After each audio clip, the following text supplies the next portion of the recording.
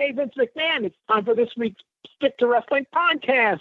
Oh, no, give me a break. Oh, brother.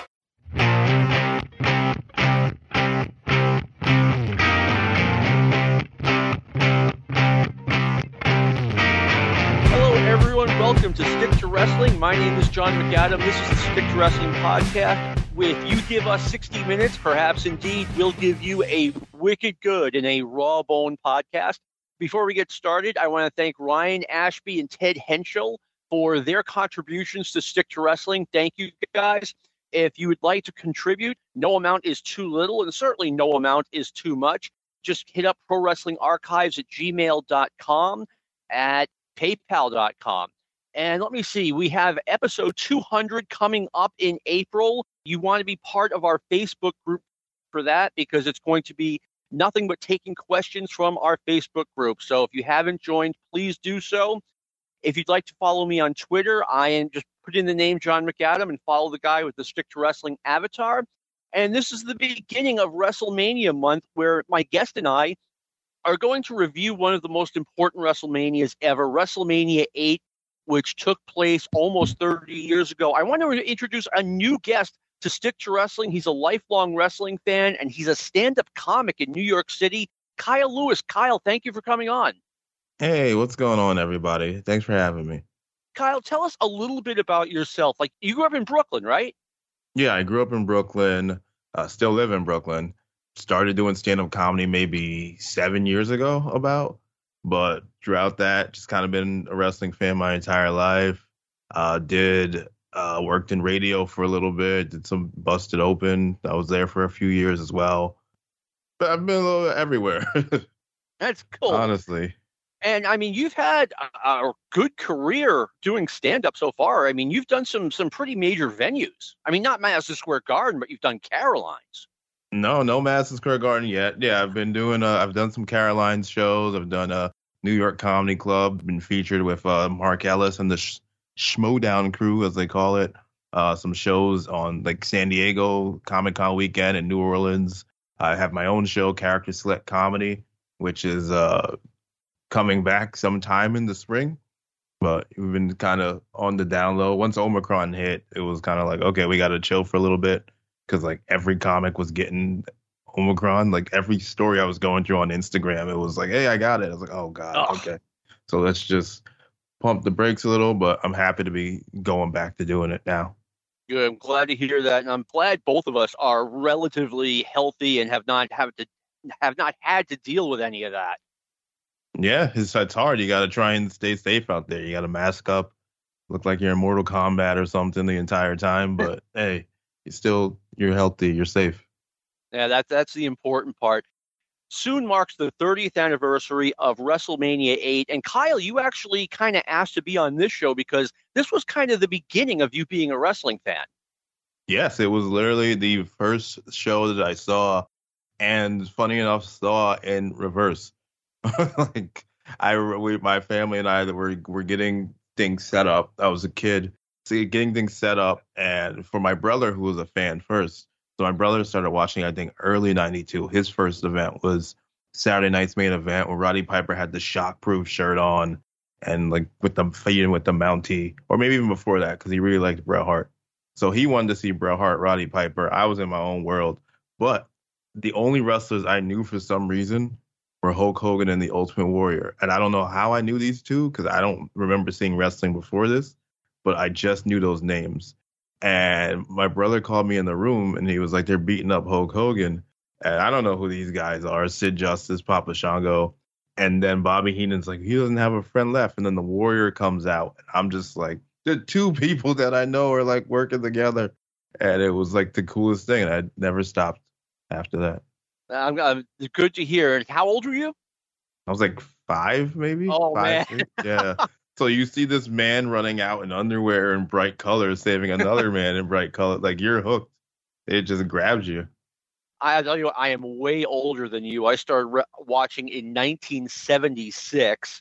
And wow. the guys I had heard about before I had started watching, there were 3 of them: Bruno Sammartino, Chief Jay Strongbow and George the Animal Steele, and one of these things is not like the other. I mean, but those are the guys I heard about through my friends. Yeah, no, Bruno was that was always a name that was thrown around. I unfortunately, I mean, I wasn't even old enough to see Bruno in his prime. But when you would watch with like grandparents or something, they'd be like, I remember Bruno Sammartino. I remember George the Animal Steel was like in and out still. Yeah. There'd be Chief Jay Strongbow, and you would see him with like Tatanka every now and then. But like that was like those were names that were always thrown around by like my teachers and by. Sorry if I'm aging you worse, but those are names that like you grew to respect, especially Bruno. You know, especially living in New York. Like everybody had respect for Bruno. Oh, absolutely. I mean, Bruno was so big in New York, so big in Boston, and so big in Pittsburgh, and really big in places like Baltimore and Philly too. Mm-hmm. No, he was legendary. All right. So WrestleMania 8, let me see. We've got not a full house, but an impressive looking crowd. It looks good on TV, and there are over 62,000 people there. I'll tell you at the end why I think this was a historic WrestleMania, but we kick off with Tito Santana versus Shawn Michaels. One thing about Tito Santana you might not know, Kyle, he was the last WWF guy who did not have a gimmick. He was the last guy who didn't bring a snake to the ring, or he didn't have a wild gimmick. He was just Tito Santana, and now the final, we've crossed the final line. He is now the Matador. Everyone has a gimmick. Yes, the El Matador. It was my first showing of Tito Santana. And I liked El Matador. I thought he was cool. I thought it was fine. It was like, okay, now Tito fits in with everyone else, and then that's important in life, I guess. Yeah. Tito, thus far, it's WrestleMania 8. He has been in every WrestleMania. He and Hulk Hogan are the only guys who could say that. That's pretty awesome. I did not know that fact. Yeah, I didn't know it until I started researching the show. But what did you think of this match, Kyle? I thought it was okay, but it was disappointing considering that A, we have two really talented guys in there, and B, Shawn Michaels was in the middle of getting his first big singles push, and I thought he would show more. Yeah, this match, I remember liking it when I was younger. I watched it back a couple days ago. I still do. One of the confusing things about the match, well, another interesting thing about the match is he's Shawn Michaels, but he's not the Heartbreak Kid yet. They're just only calling him Shawn Michaels. Like, he's just getting into this gimmick. Sensational Sherry is as well. Like, you can actually see her, like, mouthing the theme song as they're walking down together, which I thought was cool. The ending is very weird because you expect, like, maybe Sherry to trip him, but Tito Santana just falls. I know they try and play it as, like, he's holding the rope and the rope strength is what causes Santana to fall, but it's still kind of a wonky ending, especially for somebody who a coming out party for Shawn Michaels. But it didn't deter him at all. If anything, it just helped his year. You know, coming out party is a really good way to put it because Shawn had been in the Rockers tag team since 1986. And I think I've told the story on the show before. In 1990, Shawn wanted out of that tag team. He thought he could do much more in the wrestling business. And he threatened to quit when his contract came up. And he was like, hey, I'll go work for WCW. I'll go work for Memphis and as a single, and I'll show the world what I can do. And McMahon finally broke down and let him be a single and really got behind it because he got Sherry Martel as his manager. The guys who had Sherry as their manager previously were Randy Savage and Ted DiBiase. Those guys were a big deal. Yeah, it's a great company to be in. And they definitely they saw something in Shawn Michaels. They were pushing the fact that he was going to get an Intercontinental, the winner was going to get an Intercontinental title shot in the future, which ended up being Shawn Michaels, and he got it down the line eventually. I remember some old superstars, they teased him and Brett, but that didn't happen until much, much later. But I think if you put Sherry Martel behind Shawn Michaels, you're in for they have some faith in you, and good thing they took a chance on him. Yeah, I mean, it worked, I think, better than anyone could have expected. I'm not always right, but I remember when I heard that story and just hearing stuff about Shawn Michaels, who I have never met, but I saw him as a heel in Memphis in 1988, and I thought he was really good. But I mean, he wasn't just really good. I mean, the guy turned into an all-time legend.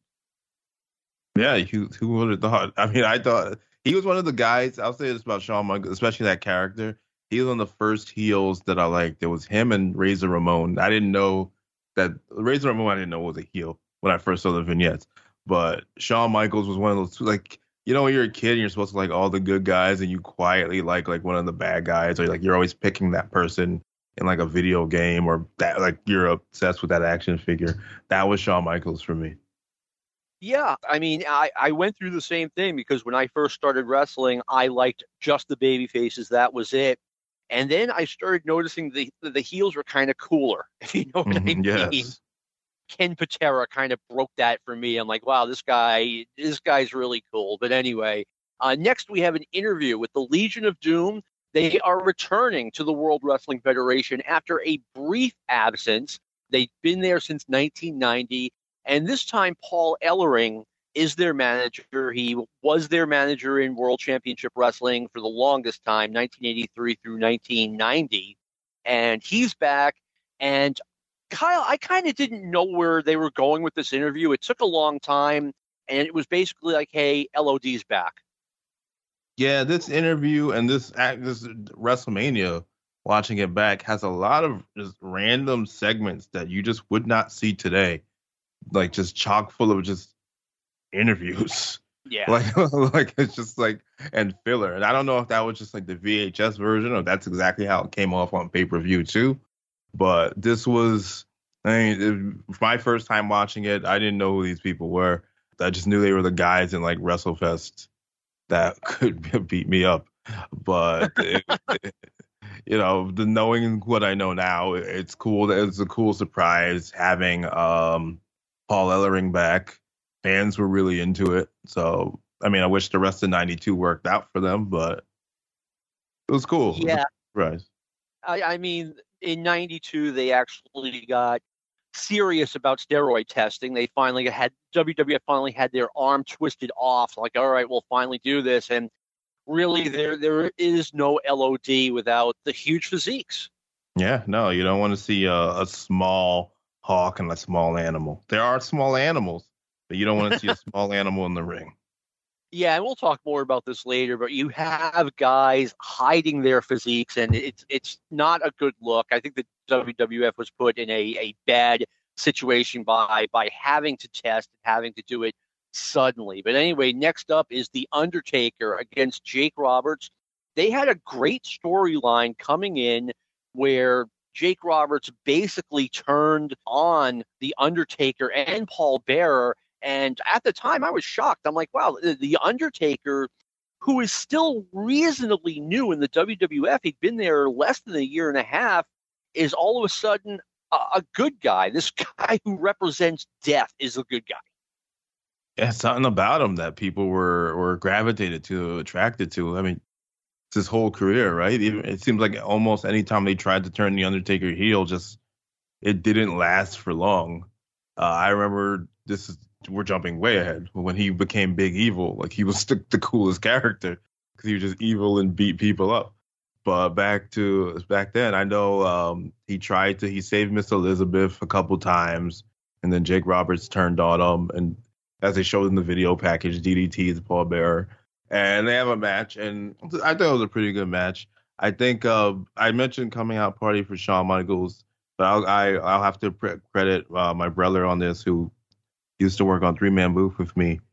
This was also the coming out party for the WrestleMania's wise for Shawn Michaels, The Undertaker, and we'll get to it soon, Bret Hart, because those will eventually be the three that carry the WWE, WWF for the next 5-7 years until the Attitude Era. So this was like their mania.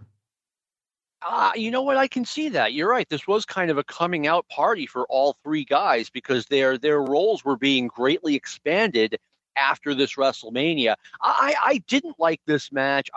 It felt like Jake kind of wasn't interested, to be honest. And I remember watching it at the time thinking, wow, they buried Jake Roberts. And then I found out that he's quit or has given his notice before the show.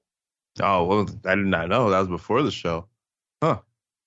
I knew Yeah, I saw he left and then he went to WCW for a bit, but yeah, I had no idea he was on his way out. And I'm like, wow, this is one of the three biggest matches on the card, and they're putting it on second, and Jake is basically getting buried. So I was very surprised by that.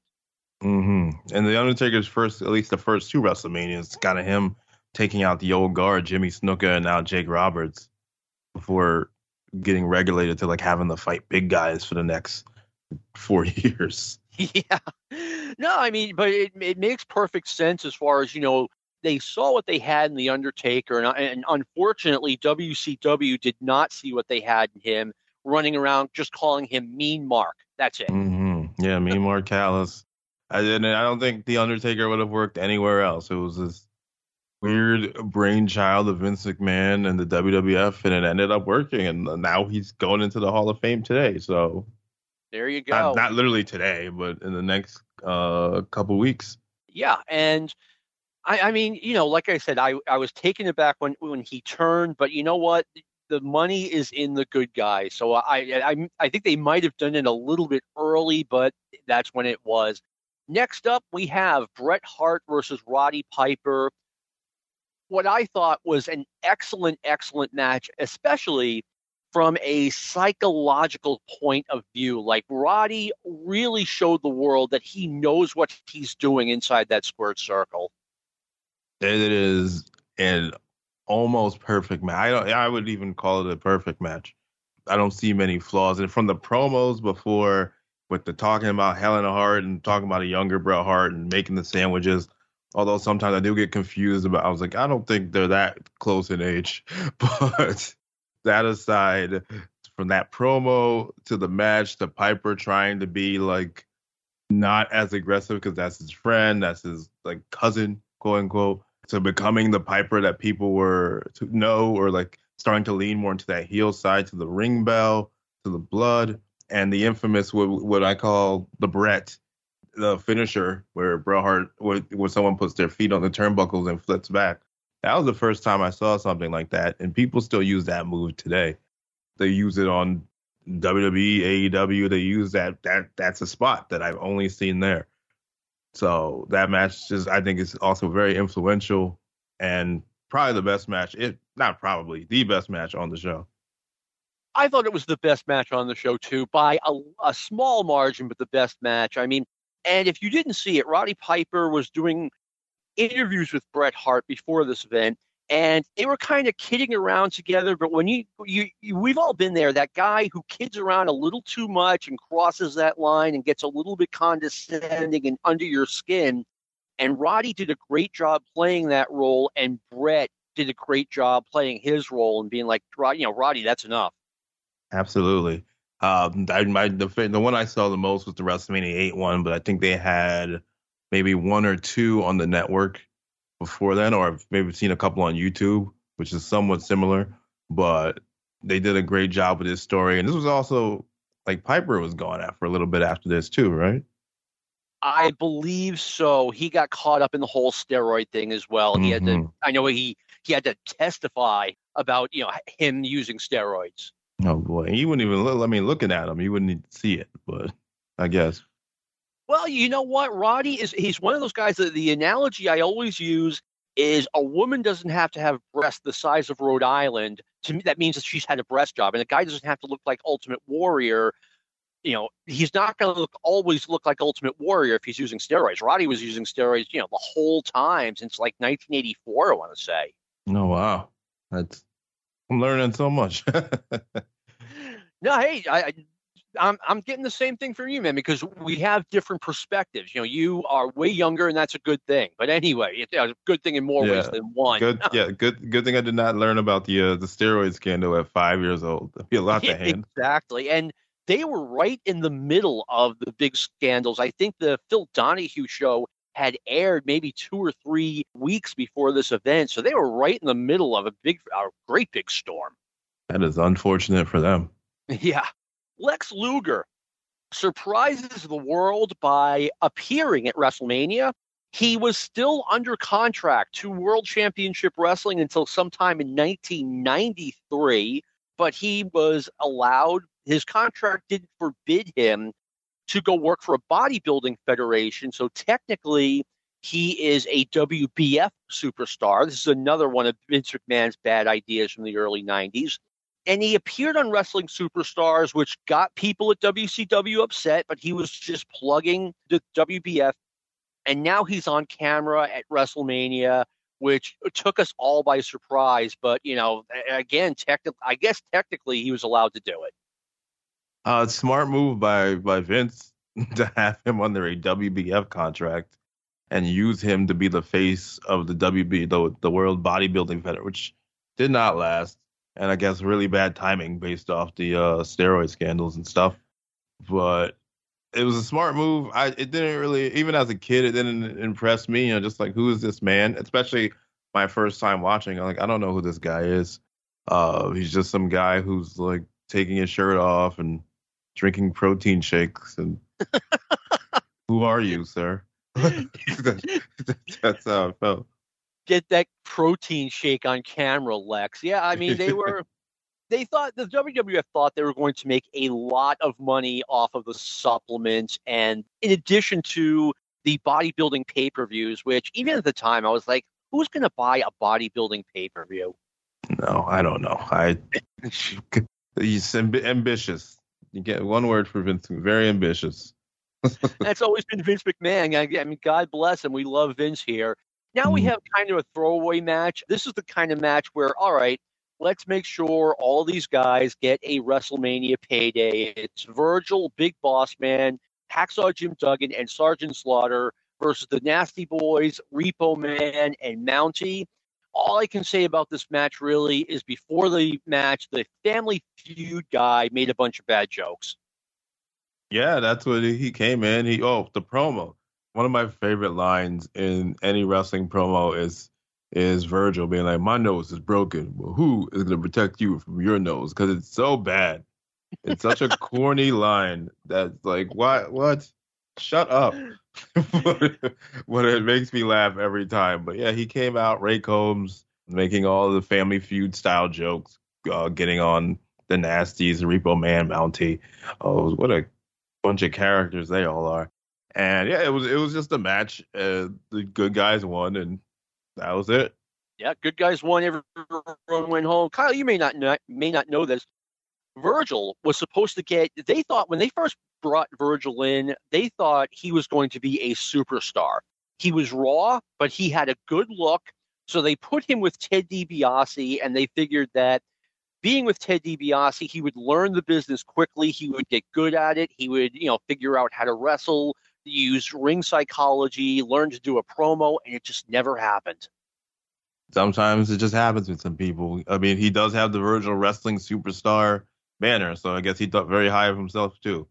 But now Virgil is now he's famous for different reasons. Yeah, famous for kind of the wrong reasons. Yes. So next we go from a nothing match to Ric Flair versus Randy Savage. What'd you think of this match, Kyle? See, I almost might have to take that back. That might be the match of the night. They're either A and B. Like, it's rare they can interchange them both, and you wouldn't be wrong between Bret and Piper and Savage Flair. I almost completely forgot about how good that match was. I'm going to say something that is going to make one of our listeners who really loves Randy Savage, Brandon Rice, hello to you there. Randy Savage, I thought this was one of Randy Savage's all-time best matches. Mm-hmm. And I think Randy Savage was an excellent worker when he wanted to be. But this was not one of Ric Flair's absolute greatest matches, which kind of tells you the gulf between how great Ric Flair was and how great literally everyone else was. I mean, this was, this was probably Savage's like one of his 2 or 3 best matches. This probably isn't one of Ric Flair's 20 or 30 best matches. That's interesting. I've heard that Ric Flair just never really got, like, he was in the WWF, but like his footing was just never there. Like for the year or year and a half that he was there, it was always just kind of weird for people and for himself, which is why he eventually left, right? Well, yeah, he left because it was clear that his day in the sun was over as a main eventer, and he was going to slide down into like, the between the top and the middle of the card and then to the middle of the card. And Rick was like, look, my career, he thought his career was coming to an end. It wouldn't for about another 15 years, but he didn't want to end his career really. He didn't want to end his career like that. No, I don't blame him. There's definitely for WWE, WWF, WWE. Once you reach you see it going through the years, once you reach a certain age, they start decreasing your value, even if you can still go. Very rarely does that not happen. Like Bobby Lashley right now, I think is the only person that's like he's 45, but you would think he was 30 with the way they push him. But when like a Jeff Hardy or John Morrison was there, they were like, well, you old now, so you got to go. I would not guess that Lashley was 45 years old. I would say he looks about 32. Yeah, he's somewhere in his 40s. I mean, if he looks like that at 40, I mean, he could be wrestling till he's 60. So good for him. And the WWF has changed a little bit as far as, now they push older guys. Like AJ Styles is a younger guy for them, and I think he just turned 40. Yeah, he's another one that's who is a little up there. I think what was the match? It was AJ against someone a couple weeks ago, and I think they're both in their like either early to mid 40s. And I was like, when I was younger, like the early to mid 40s match was like Greg Valentine versus Tito Santana. It's like, wow, this has changed so much. Like, it's pretty wild. It really has. The whole business has changed, and WWF has changed the way they do things. I think they just want to have more mature people out there on the road. Something weird, Ric Flair had just won the WWF Championship like 9 or 10 weeks ago, and they took it off of him. Like, I was shocked. And more than that, I was like, okay, what direction is this promotion going in? You're putting the title back on Randy Savage, who I thought by now his best days, not only as a performer, but his best days, like, as a main eventer were behind him. He'd been with the WWF since 1985. Here we are 7 years later, and they're putting the belt on him again. Yeah, I mean, I didn't know. This is my first time seeing him too. But between, I think just the storyline standpoint was one of those things he had to win. The storyline they made with the photos and the pictures, and if he lost, they would show the photo. Like, you can't lose when all that's on the line. Unless you're like the Miz. Yeah, really. Well, you can't lose. So Macho Man, he got the win, and he lost the title, I think, sometime in September, like after SummerSlam. So he lost it again, but again to Flair, and by that time it was like, okay, they really looked lost as far as booking the championship goes. And then a month later or 2 months later, Flair loses it to Brett. So WWF we're used to having longer championship reigns. Now they're just throwing the belt around. Yeah, they're trying to find something that sticks. Yeah, exactly. But it was a great match, though. Yeah, and I thought the build-up to this match was fantastic. You had Ric Flair and Kurt Hennig showing off old photos, we think, of Ric Flair and Elizabeth back when they were in a relationship. And, I mean, just a great brainstorm by the WWF. And then a couple of weeks later, you have Randy Savage on television, and they're asking him about it. He's got this one-word answer, untrue! Yeah. Weren't they like photoshopped or some type of Photoshop that Flair put on or something like that? I think I've seen some. What was after resolution? The storyline resolution was that Flair had the pictures photoshopped. They were fake pictures. In real life, they just took 2 sets of pictures. Yeah, of course. They gotta. Why not? Just hide from people and make sure no one sees Macho and Flair at the same time. But yeah. I might have to take that back about Bret and Piper. This might be the best one only because this also sets the course, at least for Bobby Heenan, for the rest of the night. Like, his demeanor has changed. It's shifted.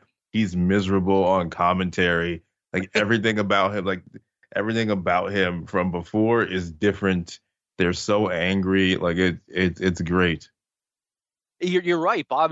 His demeanor completely changed. I noticed that. I didn't have it on my notes. I mean, Liz appears in the middle of the match, and the heat is off the charts. They're giving the people what they want, especially when Flair goes to kiss Elizabeth, and she falls off on him. I mean, perfectly written. Wonderful.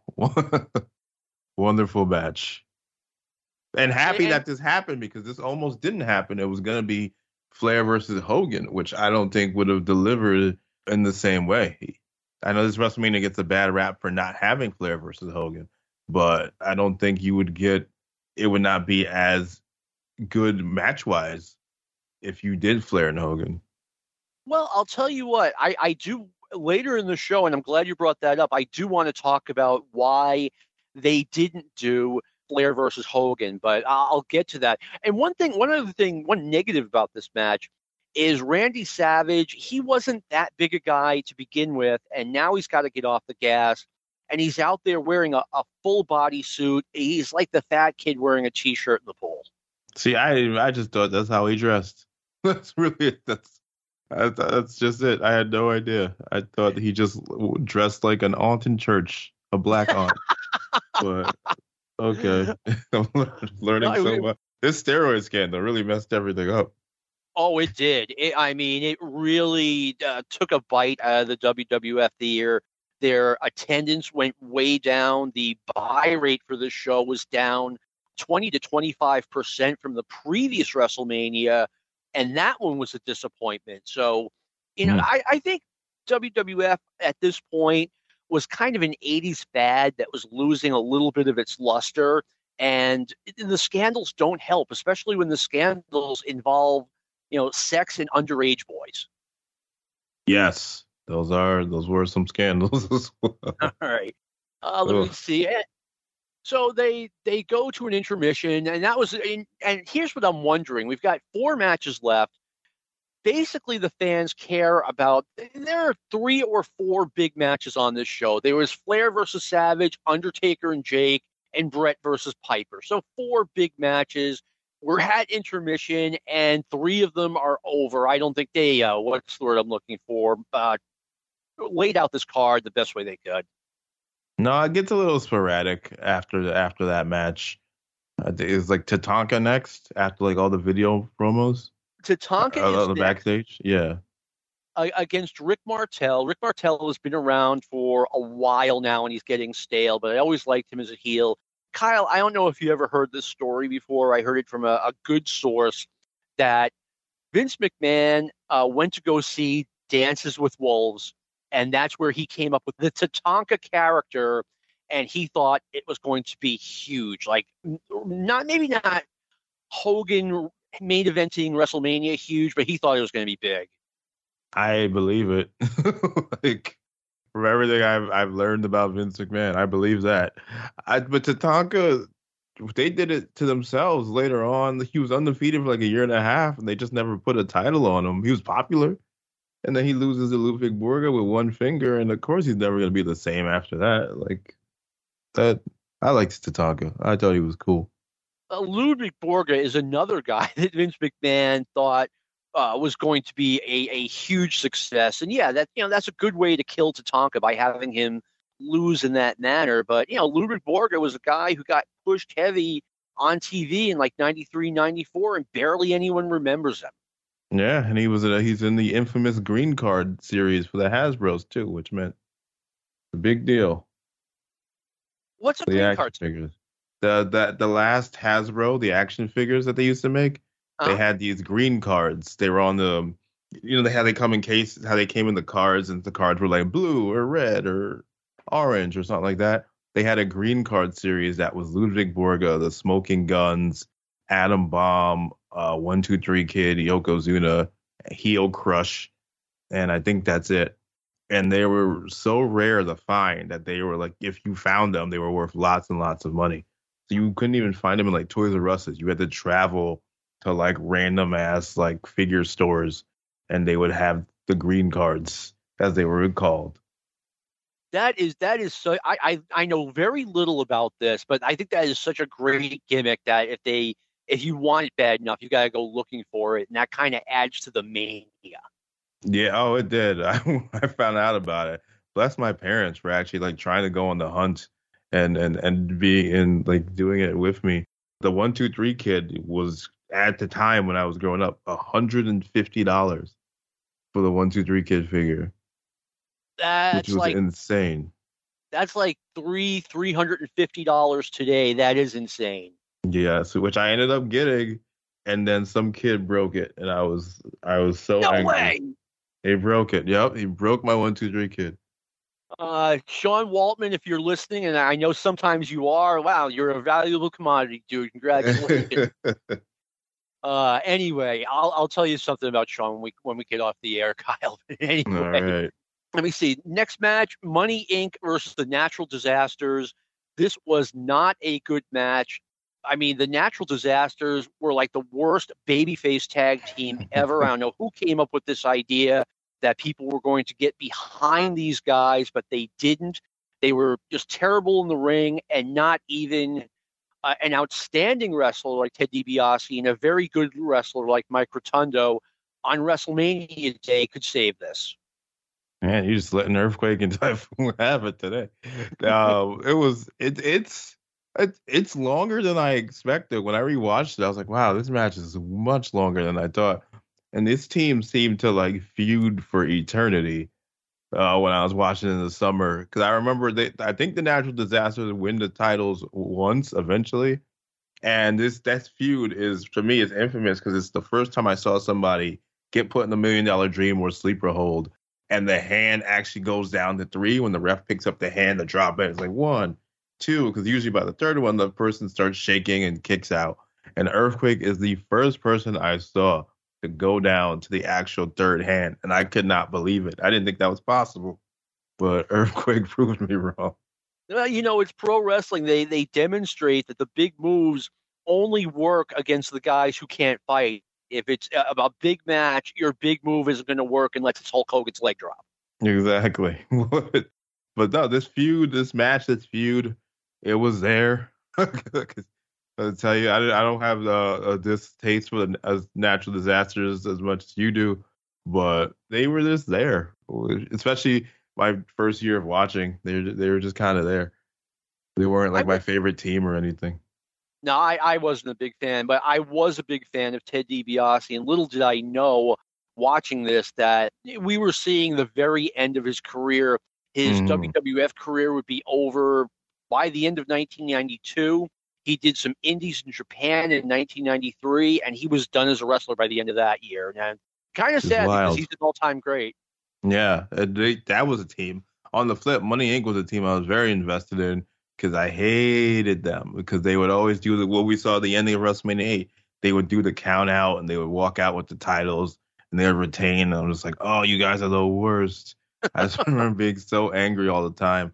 And then there was a Superstars or something where I think Harold Hebner was like, if they walk out the match, not only do they lose their titles. And I was like, this is the most genius thing I've ever heard in my life. and then they eventually come back in and win. But yeah. All right. Next up, we have Owen Hart versus Skinner.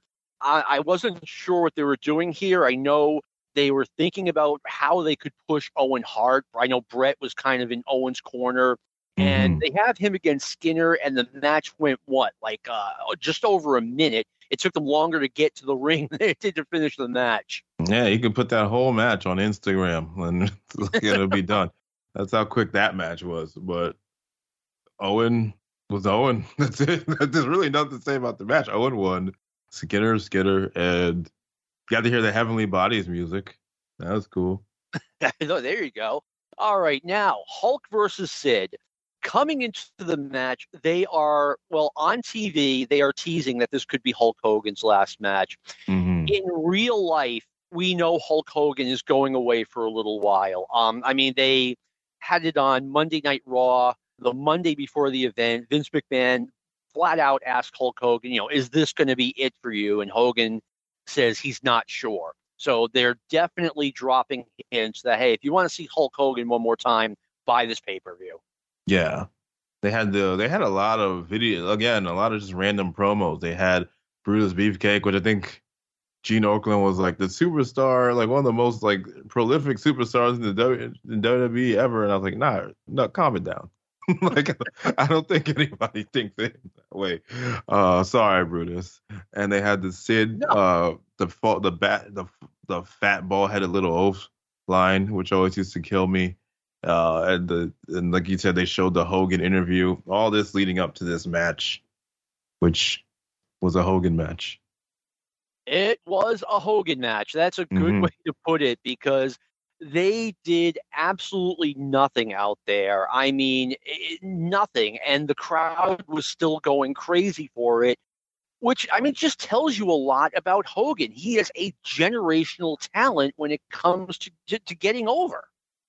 Yeah, I mean, I'm not a big Hogan person now, but I can't deny how popular he was, how influential he was, how so many fans and people were into him. Although during that match, I do see, like, when it's in the front row when he gets like power bombed or something. I said two guys like high five each other because they think that's the end, and then Hogan kicks out and they're like still disappointed afterwards, which I never noticed until now. I was like, oh wow, like right in the front row, these guys do not want him to win. I did not notice that, but I did notice the crowd just popping like crazy for Hogan. And I also noticed that Hogan, I didn't see this in 1992, but I noticed when I did the rewatch, Hogan looks so old here. I looked up his age. He's 39. He's not far from 40. But, man, he would pass for 49 going on 50. I mean, just I don't know what it was. He's just one of those guys that always looked old. He does not have those Bobby Lashley genes. Bobby Lashley is 45 and looks 25. Bobby Lashley looks way better than I do. Way better than I ever did. Yeah, I don't think I've ever looked like Bob. Even at my best, I will never look like with Bobby Lashley, ever. So they screw up the finish. The finish was supposed to be Papa Shango runs in the ring, attacks Hogan, and they had to improvise from there when either he screwed up or more likely he didn't get his cue, and they improvised the finish, and that just kind of tells you everything you need to know about this match from an in-ring standpoint. Yeah, that's what happened. He lost.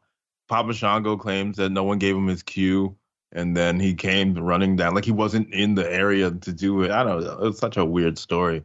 And then he comes running down. Sid actually ends up kicking out, which I guess helped Sid.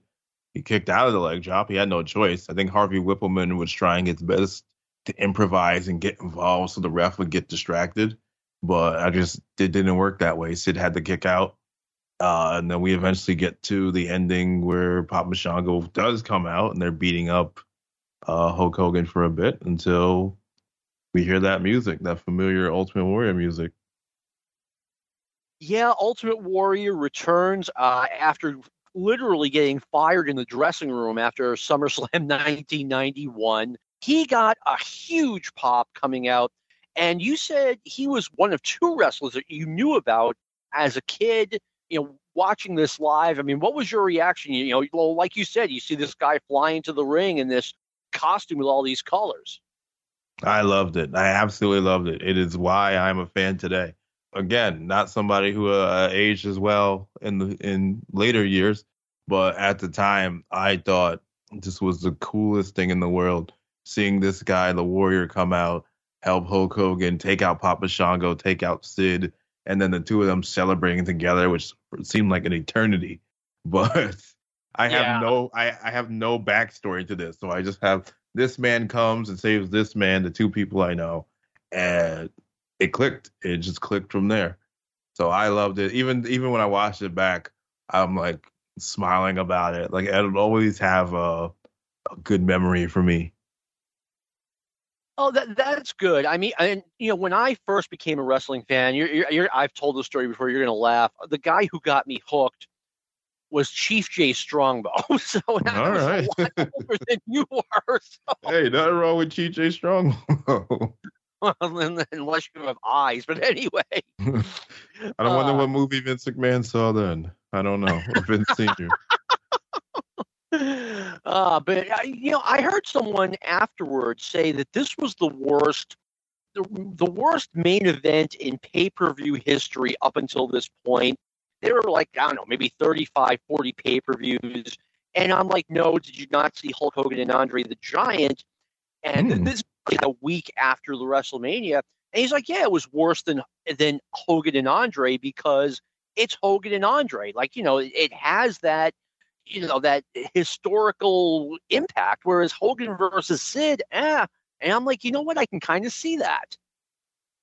Yeah, I mean, I guess the historical impact definitely adds to it. Same thing with Hogan and Warrior. I remember my brother and I tried rewatching that years ago, and he fell asleep because the match was so long of them not doing anything when they're just hugging each other pretty much. But I guess, yeah, up until I don't know what beats it afterwards, but it was not a good main event. It was a Hogan match, and Sid, God bless him, his WrestleMania main events were not. I don't think Sid was the long main event kind of guy. Let's put it that way. No, Sid, he had that look. He had a certain charisma about him, but he kept getting push after push where, you're like, okay, how many times has this guy gotten a big push, and how many times has he really gotten over the way a company needs him to be over? But it kept happening. Yeah, no, they just love that look of his. The most I've ever liked Sid was when he was in ECW. He just kept powerbombing people and leaving. I was like, okay, cool. Stick to his strengths. That's awesome. But though if you want to put him in main events, I'm okay. No, thank you. I see him as not a WrestleMania main event kind of guy. Maybe a SummerSlam, maybe an in your house main event kind of guy, but not a WrestleMania. In Survivor Series '96, he did pretty well. Fans were all about him. I'll tell you what, Michaels. When I heard he was coming back in 1996, I went out of my way to watch Raw to see what happens because, again, he had that weird kind of charisma. But before I forget to ask you this, Kyle, because you were younger and I was very young, and I want to get your thoughts on this. What were your thoughts on Papa Shango? Like the whole gimmick, the whole thing? He was just weird. I was just kind of like a weird man with paint. That's all I saw him as. He didn't scare me or anything. I guess the voodoo stuff went over my head. He's just kind of like a weird kind of villain, man. Because also around those times was like Ninja Turtles and Power Rangers and shows like that. So he just kind of seemed like a baddie, kind of. Like I didn't think that much of him. He didn't win much either. Yeah, I mean they gave up on his push kind of early, but they put a lot in him at first. I mean, and I'm not always right, but I was right about this. Like they had Doink the Clown. They debuted him I want to say a year earlier, maybe not even. And I was like, oh man, you're really pushing it with these like over the top crazy gimmicks. But at the end of the day, you're like, okay, this guy, maybe he really is a good wrestler and he wants to be a weirdo dressed like a clown. But now you've got this Papa Shango who can make blood fall out of the sky and whatever else. And it's just like, I think that the fans are going to throw this one back at the WWF, and they did.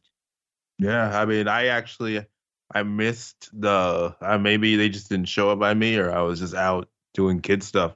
But I missed the infamous throw up episode with the Ultimate Warrior. And it was, watching it back later, it was not good. It was pretty cheesy, but it was the 90s. It was the 90s WWF. So okay, there's nothing you can really do about it now. But yeah, he didn't really. I didn't have like strong feelings towards Papa Shango, like as a heel or as a character. I was just kind of like, okay, he's here. He lost. Like I said, he lost. Like Bret Hart beat him. Saturday Night's Main Event. Warrior would beat him. It just didn't really help when you lose all the time. No, that's a good point. Like I said, I think they gave up on it early, which they probably should have toned down the gimmick to begin with. Here's why I think WrestleMania 8 was a very historic show. Hear me out here, people. It was the end of the Hulk Hogan era. It started January 23rd, 1984, when he beat the Iron Sheik at Madison Square Garden for the WWF title. And April 5th, 1992 is the day that era ended. And I really believe Hogan went home. He was supposed to come back for SummerSlam. He didn't really come back he didn't come back at all until the build-up for the next WrestleMania. And his return wasn't that effective. And 5 years later, the WWF would come out of a slump during WrestleMania 13, which we plan on talking about next week. And I mean, the WWF just went through a really bad 5-year slump starting today. Well, yeah, I would say that it is the end of the Hulkamania era, and maybe it's just me being. I would say that you fall in love with your first year, and no matter what, people like to call it nostalgia goggles now or whatever. Like you'll always love your first year of wrestling, and I still love '92. I love almost everything about it. Like I loved Bret Hart, the British Bulldog, Shawn Michaels, Saturday night's main event with the Ultimate Maniacs, and even that storyline. Like it's all very close and dear to my heart that first year. But you can't deny that they had some problems with growth.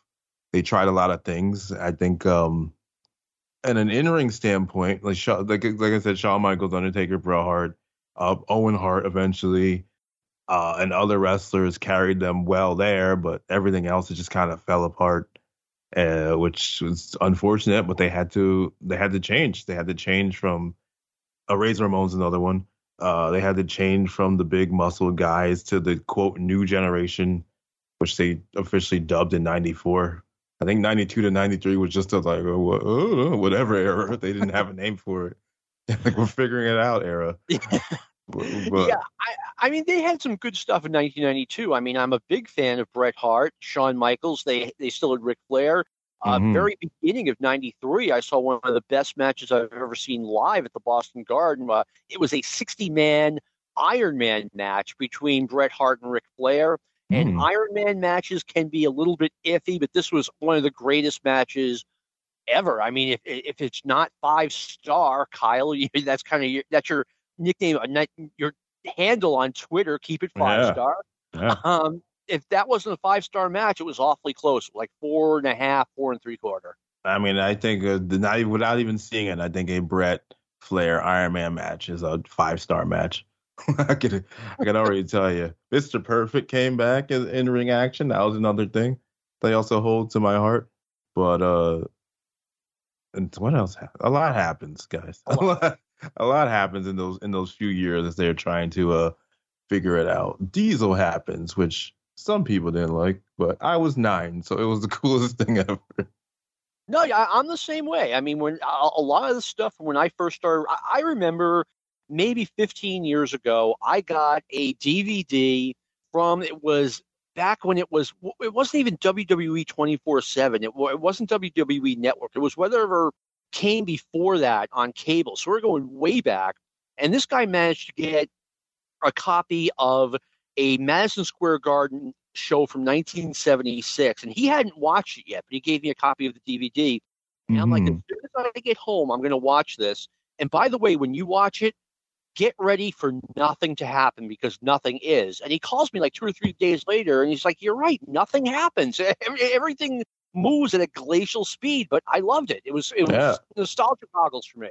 It's your first year. You love your first year. Even if your first year was Deuce and Domino, you're going to have very strong feelings about Deuce and Domino. It's just kind of how it is. That's my theory.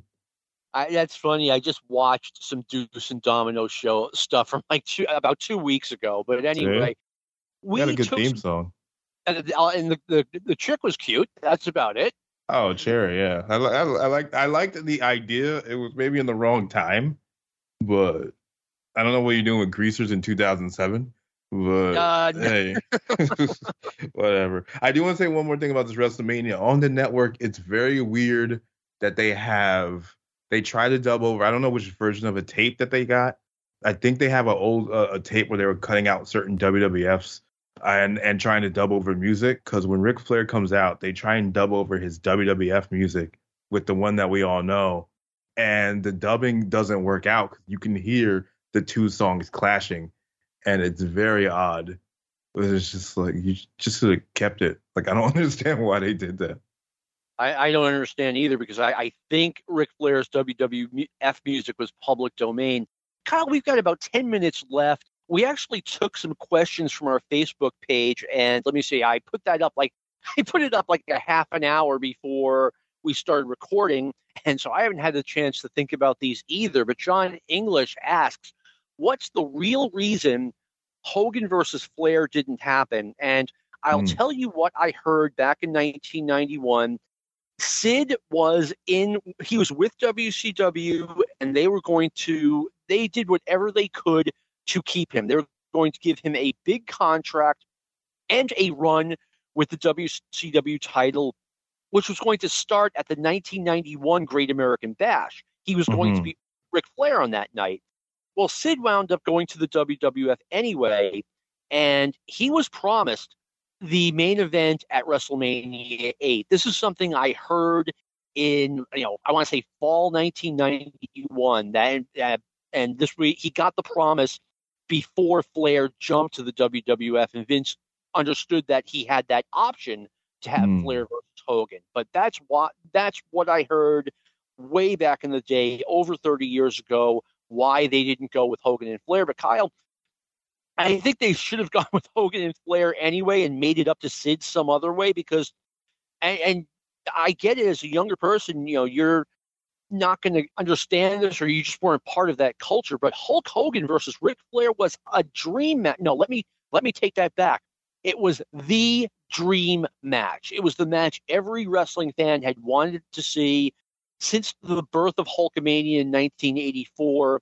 And instead, they just made it a house show event. And I thought the storyline for Savage versus Flair was great, but still the dream match was Flair versus Hogan. Yeah, everything I've heard about that, I get that 100%.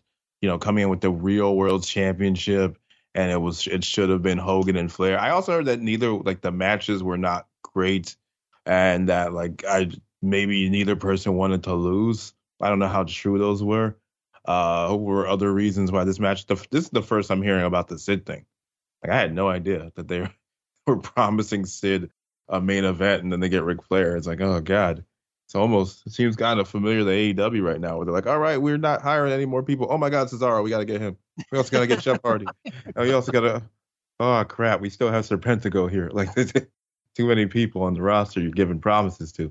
But not that AEW's doing that. I don't want any AEW hardcores coming at me. But I've never heard that about Sid. So that's really interesting. To do that match, I mean, in hindsight, it all would be perfect. But I guess maybe that's why they did the live event house show matches, and it just didn't click. And what's better, to do the match anyway and have it not deliver, or to just not do the match and have a match that did deliver? At least one of the main events did. Both, because for me, the Warrior came back. That's a big surprise. But for me, I saw the Warrior for the first time ever. Well, and if he's one of the two guys you ever heard of, that had to be cool. Two quick things, though. I did see two Hogan versus Flair matches at Boston Garden Live, and there were two matches from Madison Square Garden that they did, which are available. I'm not sure if they're available on Peacock or if you just got to search YouTube for them. I thought all four matches were really good. I mean, not all-time classics, but good matches. Yeah, I mean, and I genuinely don't know. It could be the Sid thing. It could be the Sid thing. It could have been no one wants to put the other person over. I have no idea why. And I don't think you'll ever get a straight answer from any of them involved. No, so. That's not the way it goes in wrestling. We do know that. No. I mean, it was funny because Vince McMahon was famous for years when he was talking to a guy about, maybe bringing them in from the NWA or bringing them in from AWA World Class, whatever. The guy would say, okay, Vince, what is the WWF going to do with me? And Vince wouldn't answer. He would be like, well, you just sign the contract and we'll see, we'll figure something out for you. And, Ted DiBiase had a famous story about how Vince McMahon told him that, and Ted was ready to go to the NWA, and Pat Patterson calls Ted and says, Ted, I can't tell you what the gimmick is, but I can tell you that if you come to the WWF, you're going to get the gimmick that Vince would have given himself. You need to sign here. And Ted did, and it was going to the NWA would have been the biggest mistake of his life. Yeah, it really worked out for him. It really, really did. I can't imagine poor Dusty Rhodes doing that and then getting polka dots. He's like, just trust me on this one. It's going to change your life. And he gets the friggin' polka dots and Sapphire, bless her heart. He's stuck with that. So I guess not everyone gets the gimmick that Vince would give himself. But that is a cool story about DiBiase, because I saw they're actually making an action figure line of like old school DiBiase, and it's like Cowboy Ted, and I was like, I didn't even know this person existed. Like, I only know the $1 Million Man. Cowboy Ted only existed in Japan when he was Stan Hansen's tag team partner in Japan. When before he was the $1 Million Man, he really didn't have a gimmick. When he was a babyface, he was just a white bread babyface. When he was a heel, he was a really mean guy with a beard. But that was the first time he ever really got a gimmick, and it was a great one. Hey, if it works out, it works out. And the words Ted DiBiase and babyface together are just two things that do not stick in my head. It just seems so wrong for some reason. The first time I saw him, he was in the WWF in 1979, and he was just, he was a total charismaless guy, if that's a word. If you type in the search engine for a photo, Ted DiBiase 1979, I think you're going to get a laugh out of it. I'll have to do that. I'll have to see what he was like. Kyle, we're gonna sign off. Can you tell us what you're up to, where we can see Kyle Lewis perform comedy? My next show, getting back at it, it will be Black Cat on the Lower East Side. I think they just call it Black Cat LES for Good For You Comedy on March 9th. I want to say around 8 p.m. But you can check out Good For You Comedy, and you can check out my socials at Keep It 5-Star FIVE on all the social media platforms. For more, if you want to see me, you want to hear some jokes, if you want to just talk about wrestling, or if you also love 1992, by all means, come hang out. It should be a good time. It's going to be a much younger crowd than the one Kyle experienced here on Stick to Wrestling. But Kyle, thank you so much for coming on. I had a really, really good time talking with you. No, I had a great time. Thank you so much for having me. You're very welcome. And I want to thank everyone for listening. We'll be back next week. We're scheduled to talk about WrestleMania 13. Today we talked about the end. Next week we're going to talk about the beginning. I want to thank Brian Last for giving me this platform. I want to thank Lou Kippelman for all of the great work he does producing this show. And this has been our production of the Arcadian Vanguard Podcast Network. This concludes our podcast day.